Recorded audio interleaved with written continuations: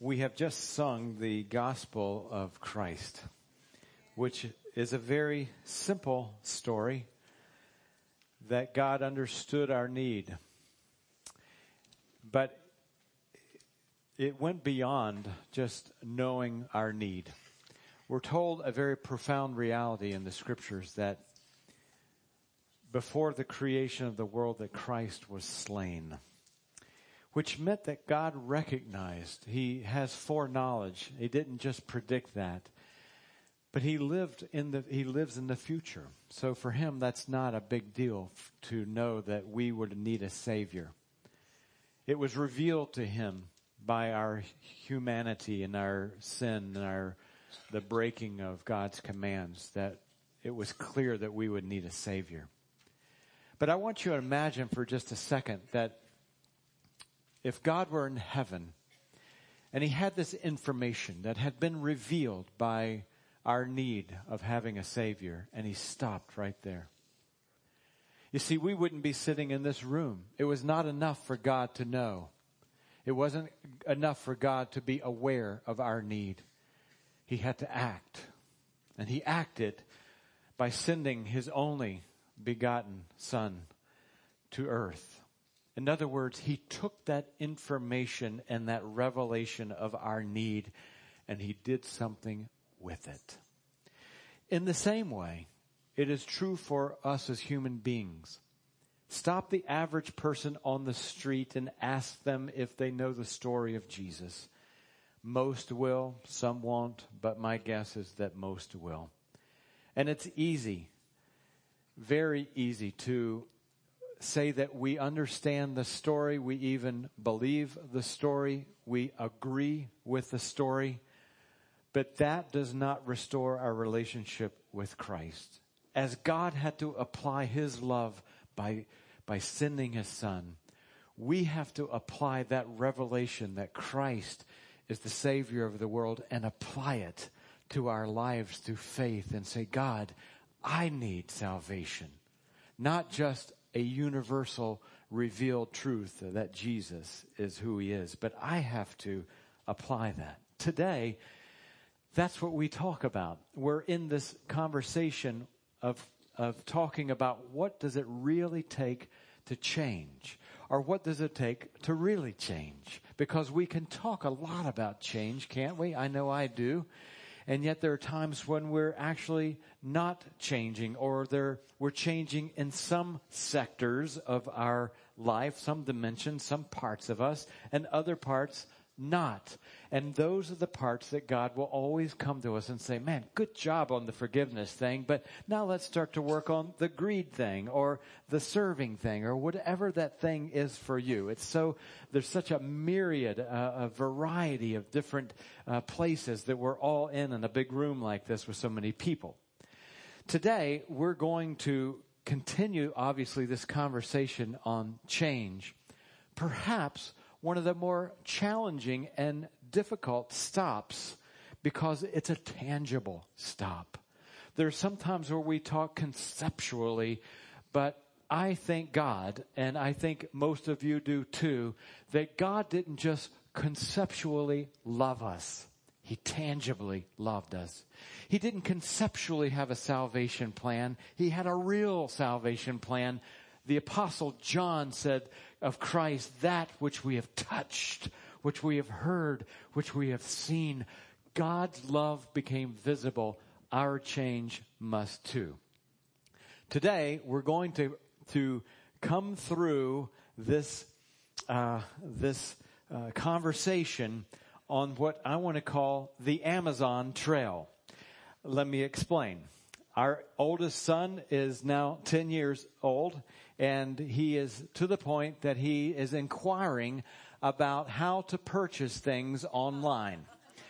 It's scary, my friends. It's very scary. He sees old dad purchasing a lot. The shoes that I'm wearing today were purchased online. The glasses that I have on my face were purchased online. They were cheap. I can't see all that well, but I got a good deal. If you know me well, I got a good deal. No, literally, I bought the frames online. I saw them in an expensive store, went online, ordered them for $200 cheaper, took them to LensCrafters, and had them in about an hour. And I'm still wearing them, and they're doing great. So my son sees me buying a lot online. So this is the anatomy of how to purchase online if you were going to Amazon. Now, I'm explaining to my son, so I say, look, here's how we do. We start on Amazon. This is a book, by the way, that I enjoy. I have read it. A wonderful book, small commercial. But this is what you get when you come to Amazon. You say, hey, I'm going to search for the book, and it comes up. There are different parts to this website. You won't be able to read the words, but I've circled it here. This is the information about the book. We looked at that a couple of weeks ago. We need the right information before we can change. We need to know what it is that God wants us to be. We strongly believe that Christ has called us to be disciple makers. Now, that's easy to say. It's talked a lot about in churches, especially now. If you're not traveling in those circles, discipleship has become a hot word. Actually changing in order to do it is a different story.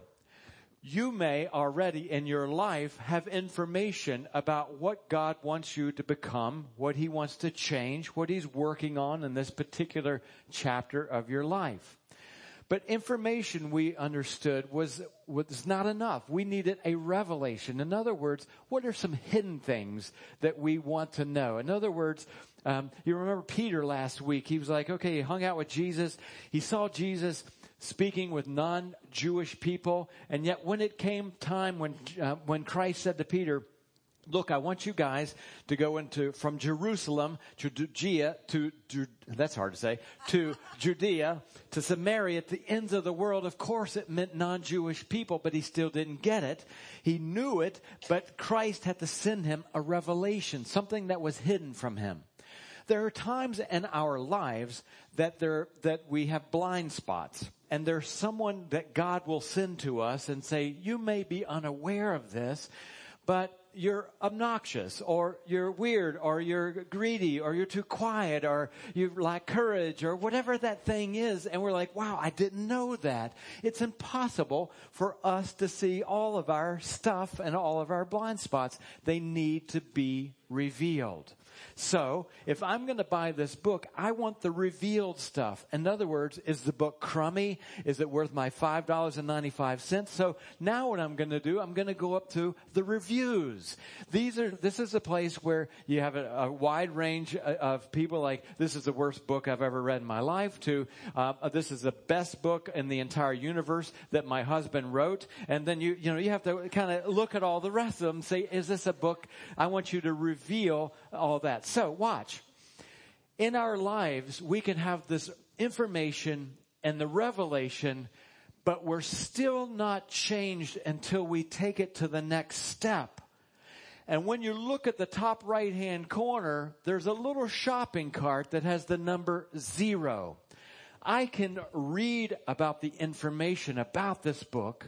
I can get a revelation, the revealed things about what others think about this book. But listen, I still don't own the book. There can be information that God is sending me, as we saw last week, through His Word, through prayer, through a revelation, from God speaking to my spirit, through another person, through experience. But there comes a point in time where I have to say, okay, I'm buying it. I'm applying that to my life. One of the most challenging elements of the Christian faith. Why is it that so many of us know what to do and yet we don't quite do it? You see, if you've been in the Christian arena for any amount of time, just think about how many sermons you've heard, how many books you might have heard, how many podcasts you might have heard, how many TV shows, how many Christian movies, or whatever that may be. We have a truckload of information and revelation coming to us. But if we were honest, we'd say, but the application, the clicking to put that in my cart, that's the tough thing. We're going to go back to Peter today. And I want to say to you from the outset that we're going to use Peter and the early church as a picture, but knowing that they are dealing with something that we don't normally deal with in our everyday life in America. But the tension of change that we see in this book is amazing.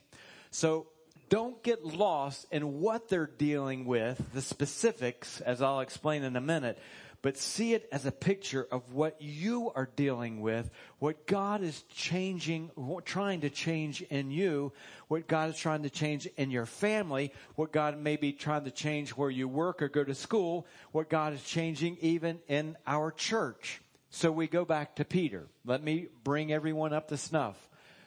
Peter was reticent, hesitant to open up the gospel to those who were not Jewish. Okay, we don't deal with that today. Most of us are not Jewish. There may be someone in the room that is Jewish, but for the most part, this is not a tension like, wow, should we share the gospel with a certain nationality, with a certain faith background? Should we share this with a Jewish person or a Muslim person? Or what? No. Today in America, we're open to share with anyone. But this was a tension point for them. And for some reason, even though Peter was getting the emails and the documents from God, he couldn't quite get it. Last week, we saw that he had the aha moment. In other words, he had this revelation from God. You remember the blanket came down. It came down 3 times. It had the reptiles, and God said, eat this. And he said, I don't eat this because I'm a Jew. And God's saying, look, I'm trying to send you a message that I'm opening up the world. We're going to get past your comfort zone. We're going to get past what you know. See, when God is trying to change you, even our bad habits are comfortable. We're comfortable. We're cloaked sometimes in our habits. And when God says, can I begin to rip that away from you? We're like, oh, we kind of hold on tight to those because we don't know what it will mean for us to let them go. Certainly, in a church that is pushing an edge of saying, gosh, we're looking at a bigger picture that the church in America is not achieving, not what God has called us to achieve, what God has designed us to do, and being disciple makers and really doing it rather than not. We're looking at that and saying, man, we've got to make changes because the numbers are proving that we're not really accomplishing what He wants to accomplish in our life. That will be uncomfortable, big surprise to make any kind of change. So Peter is visited not only by God, but by somebody else to bring in change. We pick it up today in Acts chapter 11. Acts chapter 11, if you're turning there. Now, let me jump into the classroom for 2 minutes. If you've read through the book of Acts, it's really the 5th book of the New Testament. You've got the Gospels, the stories of Jesus, in case you're not familiar with the Bible, Matthew, Mark, Luke, and John. And then you have this book, the Acts or the actions of the early church once the Christ had gone into heaven. Now it was their turn to take over. So many moving parts that you can get lost in this book of Acts. But let me kind of break it down to a simple thing. There were 2 locations that were major places of action in the book of Acts. Jerusalem, where it all started, and a place called Antioch. Jerusalem was very familiar to everybody involved, to these new Christians. They knew it well. They hung out there.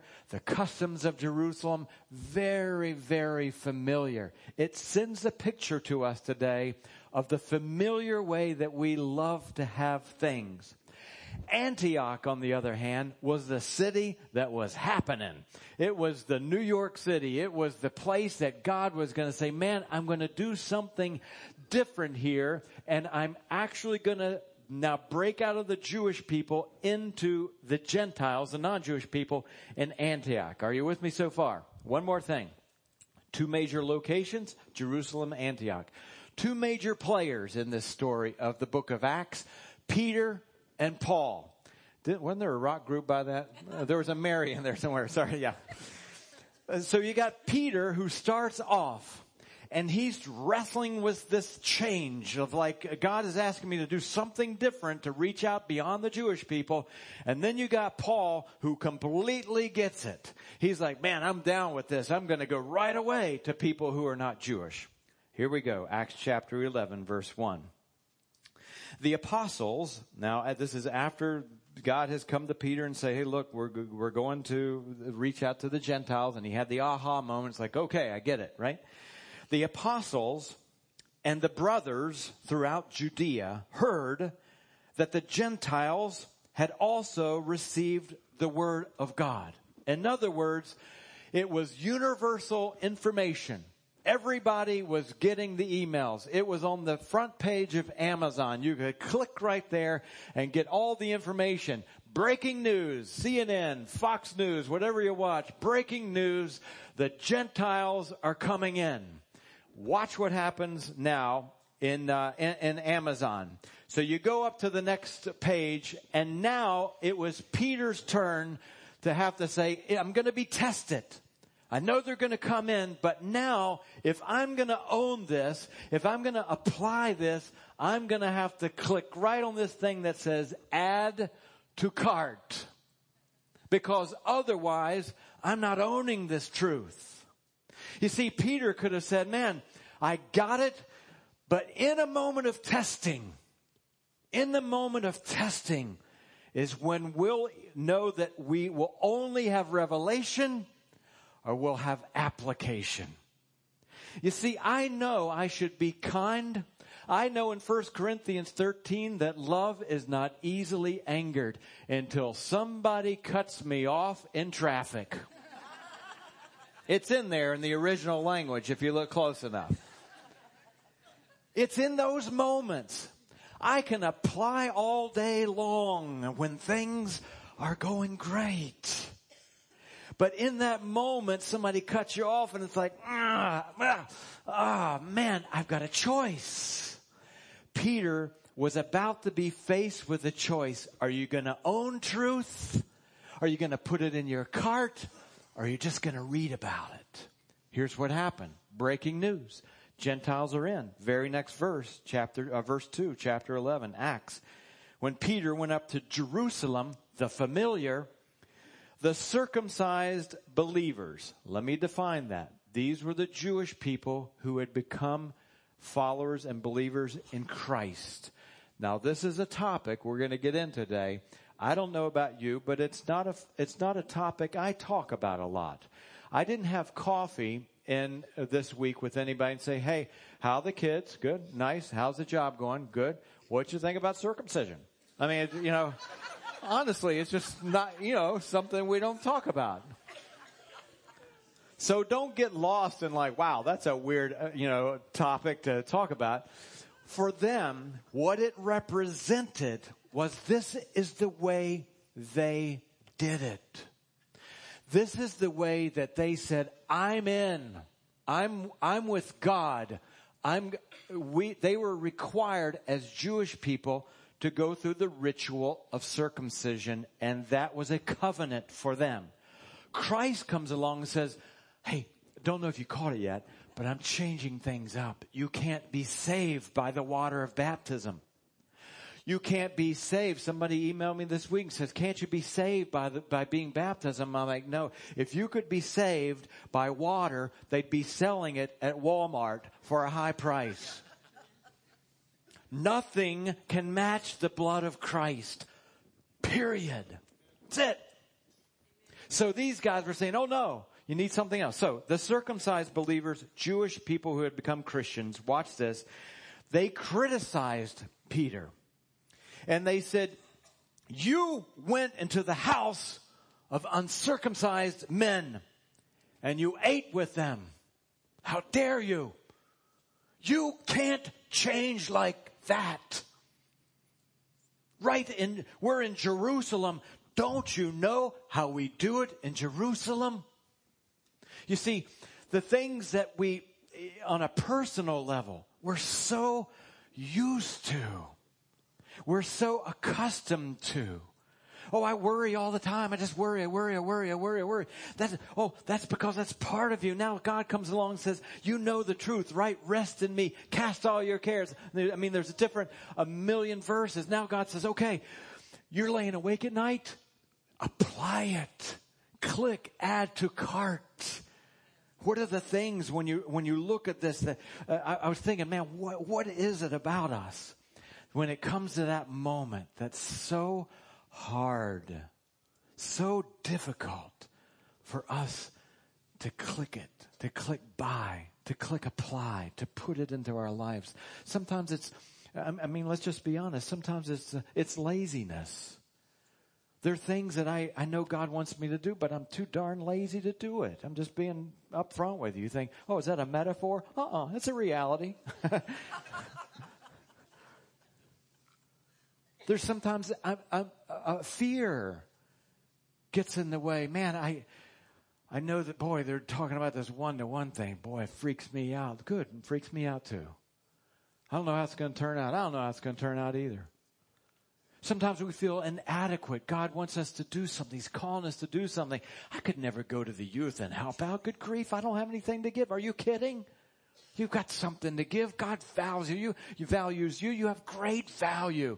Gosh, I've only been a Christian 23 years. I don't know if I've got anything to give. But sometimes we fake ourselves out and think, oh, I'm not inadequate. God says, oh, no. You'll never add to cart if you believe that. And now what's happening here is that God is saying, look, you're going to be faced with criticism. You're going to be faced with some tension. Anytime there's change, there's tension. In fact, we're told in Proverbs chapter 22, verse 17, these words, apply your heart to what I teach. Seems so easy, doesn't it? But then God, Solomon, who's writing this, God through Solomon, have I not written excellent sayings for you? Sayings of counsel, of knowledge, teaching you true and reliable words? You see, if you miss it all, don't miss this thing. Don't miss this. It is possible for us to live in revealed truth the rest of our life and never change. It is possible for us to be under the impression that because we talk a lot about it, we talk about this, and that, and the other, or man, I want to change, that I'm actually changing. If we go to the Amazon trail again, up here in the right corner, I've circled two words, wish list. You see, my wish list, I don't know if you don't know what a wish list is. That means I'm looking around Amazon, like I look at this book, I'm like, hey, it looks kind of a cool book. I think I'll buy it, but I think I'll buy it later. I'm not going to buy it now. I'm not going to commit to it now because that's a little too expensive. It's a little too costly. Or I don't know if I like the book. I'm kind of afraid of the book. Whatever those things are that comes in that moment of tension. But I'm not going to buy it now. I got to tell you what. On Amazon, in my account, my wish list starts from about here and goes down to my ankle. I got 2 million books on my wish list, and I'm always rearranging them, like when I can afford the next one, and I'll put that on the top of the list. My wish list is like going all over the place. And there's sometimes in life where God says, oh, you got to take one item out of that wish list. The one item I'm trying to talk to you about. And you got to take it out of the wish list and click buy so that you can apply it to your life. You got to own it. We can live the rest of our lives with a wish list. At the end of time, God will say, you never bought it. You never dug into it.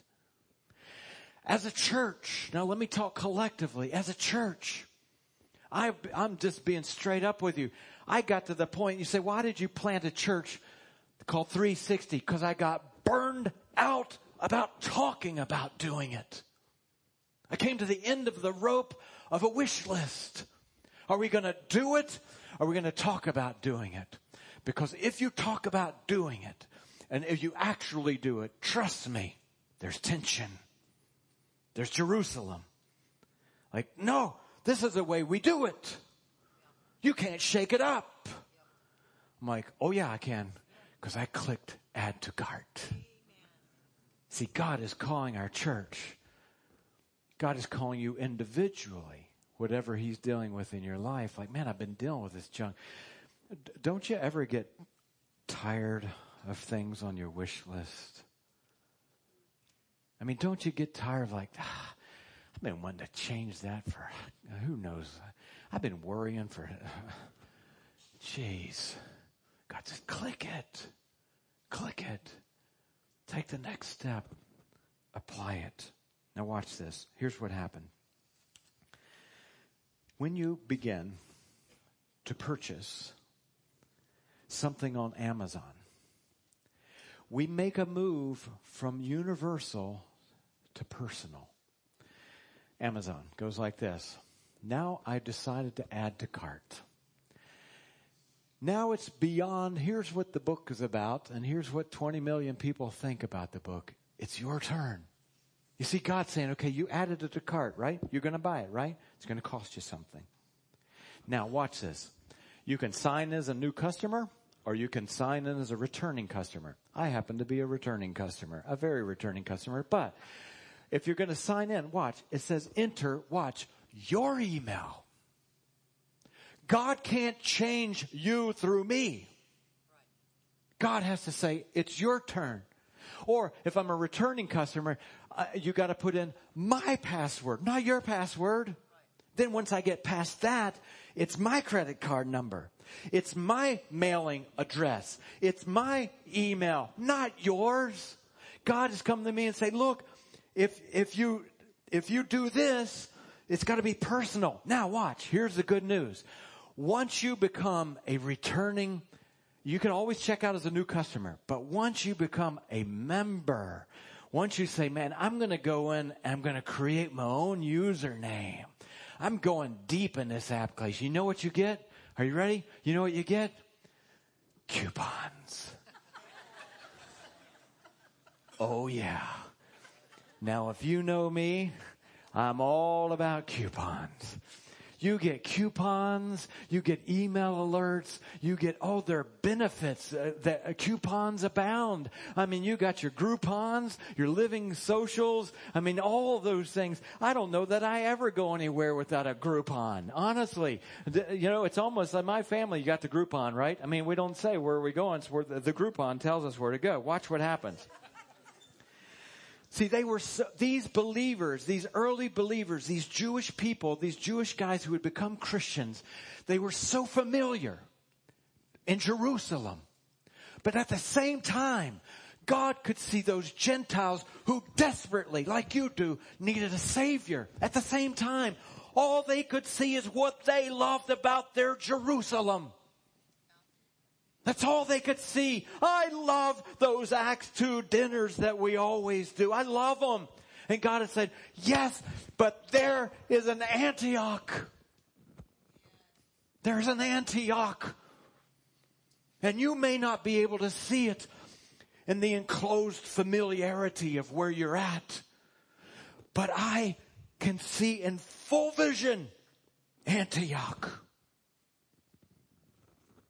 You may be comfortable in your own personal wish list, but God is saying, oh, if you take that item of greed out and click apply, what I could do with you. What I could do with you. Oh, the holy coupons that would roll into your inbox from God. Watch what happens. They were holed up in Jerusalem. Now watch this. They would do exactly what we would do. Things started going great in Jerusalem. Guess what they did? They stayed. They stayed. Familiarity. Listen, familiarity is something that can chain us for the rest of our lives. And so God says, I see that you're not moving out. I'm going to have to move you. I'm going to have to shake you guys up. And that's exactly what he did. And so he put someone on the chopping block. His name was Stephen. And Stephen became the first martyr. And it scattered everybody into the world. Everybody thought, oh, this is awful. God was saying, oh, this is awfully good. This is wonderful. I'm scooching you out of your familiarity. You see, when I come across someone that's so familiar with Jerusalem, familiar with their own personal ways, or familiar with the ways that church has always been done, I give them a lot of concession. I do, as a pastor. I urge them, I talk to them, I encourage them, I challenge them to move because Antioch has coupons. Antioch has such an opening. But I understand that so many of us have come from years and years of familiar ways of doing things. But you gotta understand, people are dying in Antioch. So watch what happens. They were scattered, Acts chapter 11. Now those who had been scattered by the persecution in connection with Stephen's death, they traveled as far as Phoenicia, Cyprus, and Antioch, telling the message only to the Jews. Do you ever feel sorry for God? Honestly. I mean, even in your own life, like, okay, Steve, try it this way. Try it this way. Here's another message. I got you. You know, try this way. I'm only going to tell the Jews. Oh, come on, man. Somebody last week was telling me about some sports NFL guy that, do you know who I'm talking about? Sports people that he reviews plays, and when somebody screws it up, they go, oh, come on, man. Do you know that show? Okay. Hey, good. I feel good. I've said something in sports that I know something about. I can make it up now. Well, Lon Johnson, number 42. No, I'm just kidding. Oh, come on, man. After all that God had done, after all that God has said, all that God has revealed, they're going to Antioch. God's like, yeah, I scattered you. I had to do it a hard way, but and we're only telling the Jews. Like, oh my goodness, don't you feel sorry for God? If you don't feel sorry for God, at least feel sorry for me, would you? I mean, I need a little help up here. Now watch this. Some of them, watch, this word is powerful. Some of them, however. Oh, thank God for however people. Some of them, however, men from Cyprus and Cyrene went to Antioch and began to speak to Greeks also, telling them the good news about the Lord Jesus. Heads up, here comes some coupons. The Lord's hand was with them, and a great number of people believed and turned to the Lord. Because they were however people. They were like, I know you're familiar with that. I know that's the way you do it. I know that's what you're telling us to do. However, God has called us. As a young pastor in North Carolina, he's on the other end of my phone these days. He's in a church that's never done small groups. It's only been classrooms. He's noticed that there's no relational element in his church. He said, Steve, what do? I said, start something that's relationally intentional. Head over heels with the concept of discipleship, but start with small groups first. He said, what can I expect? I said, are you adverse to cussing?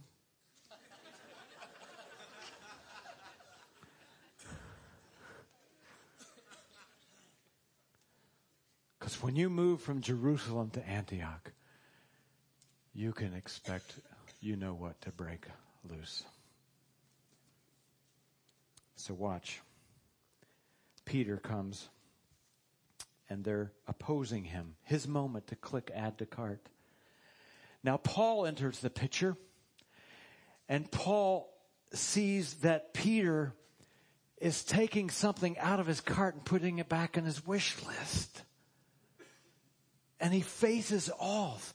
Paul facing off with Peter. It's like a heavyweight boxing championship in Vegas. The big boys coming together. Watch what happens. Galatians chapter 2, verse 11. Paul's writing this. When Peter came to Antioch, I opposed him, Paul said, to his face because he was clearly in the wrong. Before certain men came from James, file that name. James was causing some problems, said, no, we got to do it the Jerusalem way. He used to eat with Gentiles. Peter was eating with Gentiles. He had broken through the change. But when they arrived, Peter began to draw back and separate himself from the Gentiles. Watch, because he was afraid of those who belonged to the circumcision group. You see, Paul said, I gotta be true small circle to you, dude. You know better. You know better. God's called us out. You know better. And it reminds me of Hebrews chapter 12 when we read this, no discipline seems pleasant at the time. When Paul was up in Peter's grill, I'm sure that when, they were having coffee, no discipline seems pleasant at the time, but painful. Later on, however, watch, it produces coupons. A harvest of righteousness and peace for those who've been trained by it. Therefore, strengthen your feeble arms and weak knees. Watch. Make level your path for your feet so that the lame will not be disabled, rather healed. Isn't that an interesting thing? See, he was seeing Peter as like, man, you got this lameness that's happening, but you're not disabled. You're not down yet. There's a chance. See, all of us are lame in one area, but God would say, you're not disabled. You're not down for the count. I can still use you. Don't give up. Don't be freaked out. Don't be afraid. Don't be stubborn. Don't be a know-it-all. Don't be fill in the blank. Whatever God is filling in your blank. We talk about being filled with the Spirit. God wants to fill in a blank sometimes. That just came to me. I thought that was pretty good, didn't you?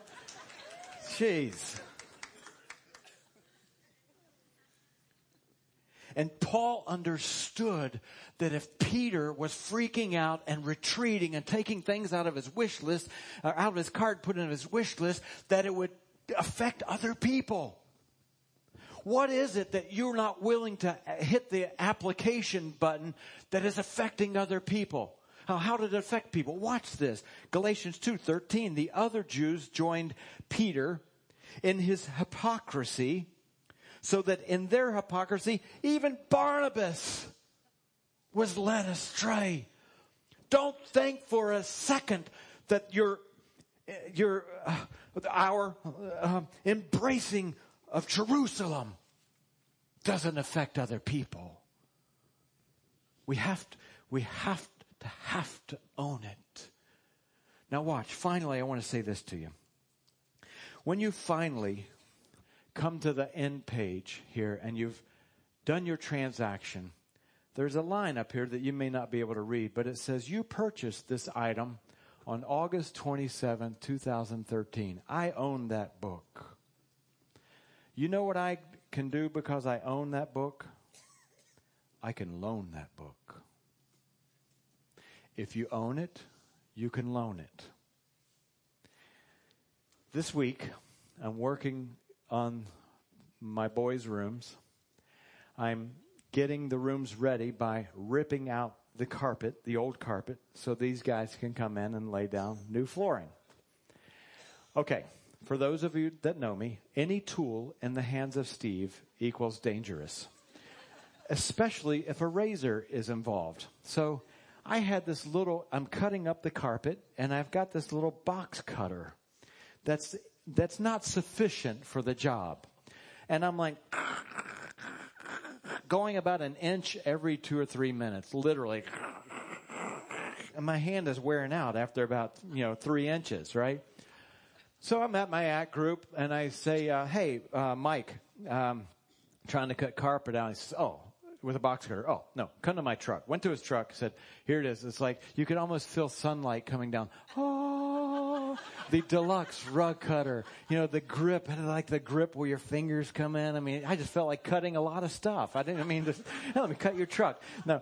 So I said, okay, I'll go to Home Depot and buy mine because he uses it in his business all the time. I'll go, I'll do that. So then I got home and recognized that somebody had put this little strip around the room called a tack strip, and they nailed it to the cement. If I were putting it down, I would have taped it, so you can get up later. No, but they nailed the sucker to there.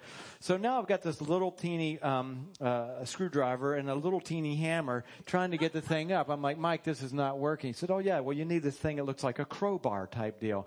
I'm like, well, tell me what it is. I'll go and buy it. He said, oh no, you don't have to. I've got 3 and I don't use them all. I'll tell you what I do. You can loan it from me. You know why I was able to loan it from him? Because he owned it first. So he comes over to my house. He says, hey, I'm driving by. I'll drop it off at your house. He saw my hammer. He called it a girl hammer. And he promised that he wouldn't tell the other guys in my act group that I had a hammer that size. So he lends me this big hammer. I'm like, dude, I could like knock my front tooth out with that sucker. And boy, did I get it. You know, everything came up and everything worked so much better.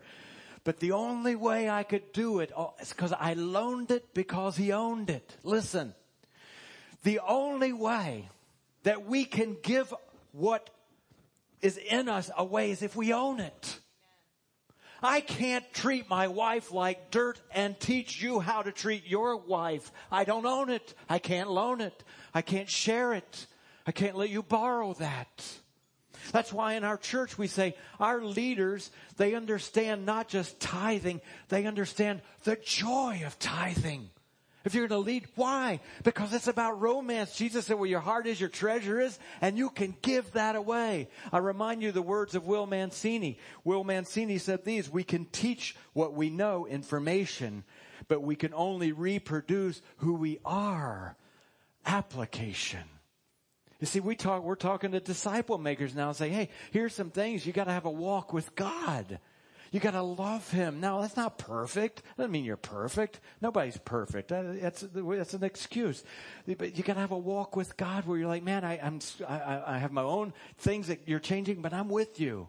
You got to be able to say, man, I'm tithing with joy. I'm walking. I'm reading. I'm studying. I'm memorizing. Why? Because if you don't own it, say it with me. Yeah, what was that commercial about the chicken rotisserie? You remember that? What was that? Set it and forget it. This will be our new little thing. If you don't own it, you can't loan it. You got it. Now watch what happens. I want to close with this. It's kind of a lengthy passage, but it shares with us what's going on. Watch. Acts chapter 15, beginning in verse 5. Here comes the moment, because everybody's going to have a moment. I have many moments as the pastor of this church. If I'm going to have the courage to lead us to where I think God wants us to go and not retreat to Jerusalem. Some of the believers who belonged to the party of the Pharisees, the religious folks, stood up and said, the Gentiles must be circumcised and required to obey the law of Moses. In other words, this is the way we've always done it, and you're going to do it this way. Peter's moment. Is he going to take the information he knows and apply it or not? Verse 7, after much discussion, Peter got up. Boy, I love the small words of the Bible. Yes, he did. Yes, he did. Peter got up and he addressed them. Brothers, you know that some time ago, God made a choice among you that the Gentiles might hear from my lips the message of the gospel and believe. God, who knows the heart, showed that he had accepted them by giving the Holy Spirit to them, just as he did to us. Now watch. He made no distinction between us and them, for he purified their hearts by faith. We believe, Peter, with great courage. We believe that it is through grace of our Lord Jesus that we are saved, just as they are. Click by owned. The reason that he could share that is because he owned it. And had he not owned it, he could not have shared it. He could not have given it out. Watch this, verse 12. The whole assembly became silent, and they listened to Barnabas and Paul telling stories. You see, you can't change stories. There are people sitting in this room, when I hear the stories of what God's doing, I'm like, wow, you can't refute that. Barnabas and Paul telling about the miraculous signs and wonders that God had done among the Gentiles through them. And when they finished, watch, James, The guy that had caused all the problems in the past changed. It was James who spoke up and said, brothers, listen to me. Peter's described to us how God has first showed his concern by taking from the Gentiles a people for himself. It is my judgment, therefore, that we should not make it difficult for the Gentiles who are turning to God. And I'm telling you, it's a coupon day in heaven. James, the one that was blocking what God wanted to do, said, wow, I got it. Click, add to cart, password, email, address. I own it. Now just think what happened for those around James. Changed them. I promise you. This was a guy who was stuck in Jerusalem. Now he's changed. Just imagine what God could do with you if you just click to apply. With whatever chapter, whatever thing he's trying to take out of your wish list. Think about that. Don't just think about yourself and how better of a person. That's an added coupon. But think about who you would impact if you only clicked.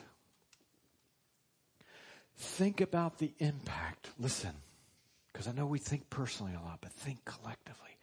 Raise your minds. Raise your mind. Sorry. Think collectively for a minute. If as a church, we hold the line.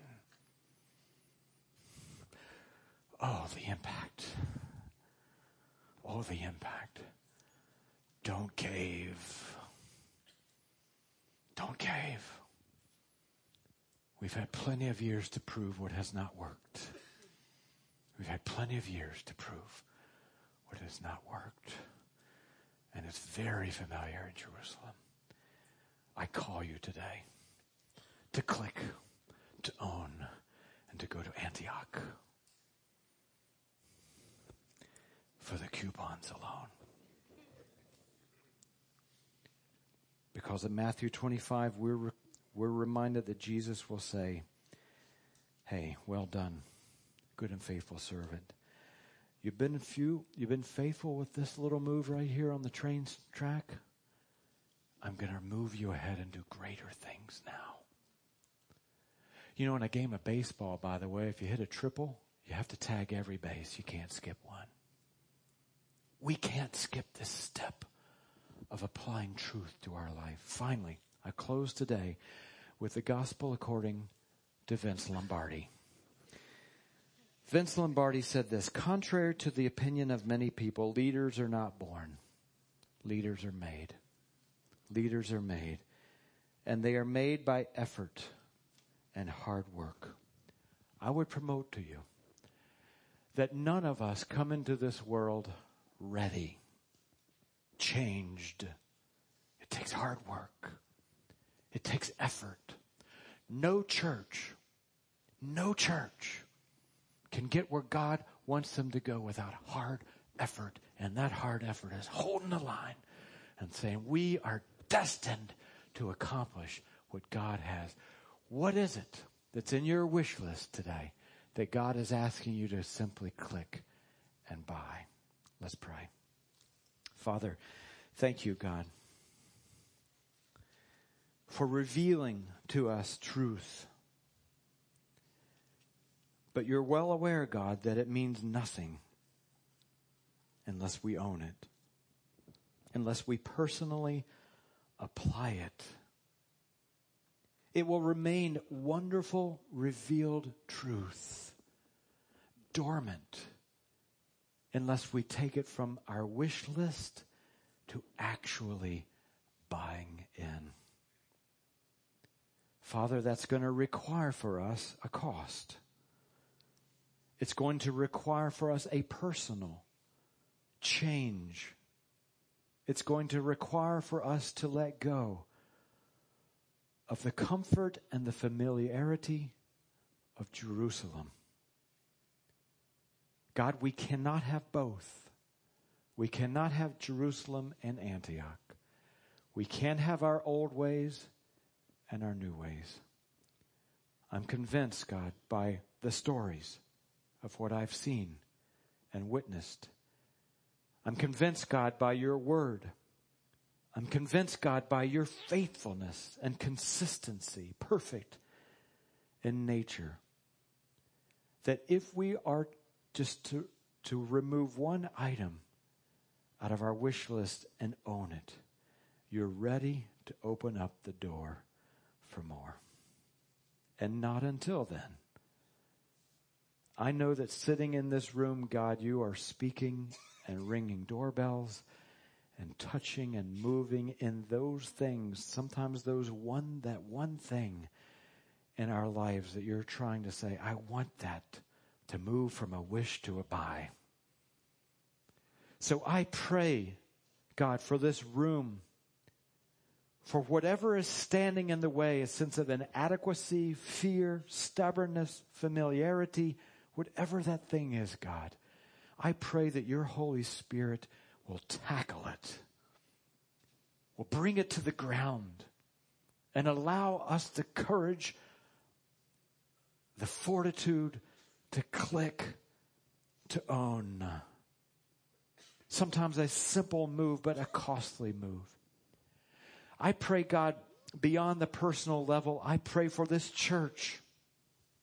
I pray, God, that you will keep us in line with where you have put on the hearts of the leaders of this church, the people of this church, the staff of this church. God, I pray, God, that you would keep us heading toward the direction that you've so clearly shown us. That we will not acquiesce and surrender and retreat to Jerusalem, to the familiar ways of doing church. Because, God, there are some of us that our hearts are broken at the outcome of the familiarity of Jerusalem. And we can no longer take it. I pray for courage. I pray, Father, finally, for those sitting in this room, that in their wish list is Christ himself. That for whatever reason, Christ keeps getting put off. That in the sense of who they are, the bottom of their hearts, their inner self, there are people sitting here that know they need Christ, but he's in a wish list. I pray today, God, that they will click to apply Christ's salvation, the gift on the cross, to their lives. Whatever the cost, whatever the courage required. And then, Father, help us to recognize that in all these things, that if we would simply click, there are holy coupons. We pray it in Jesus' name. Amen. Amen.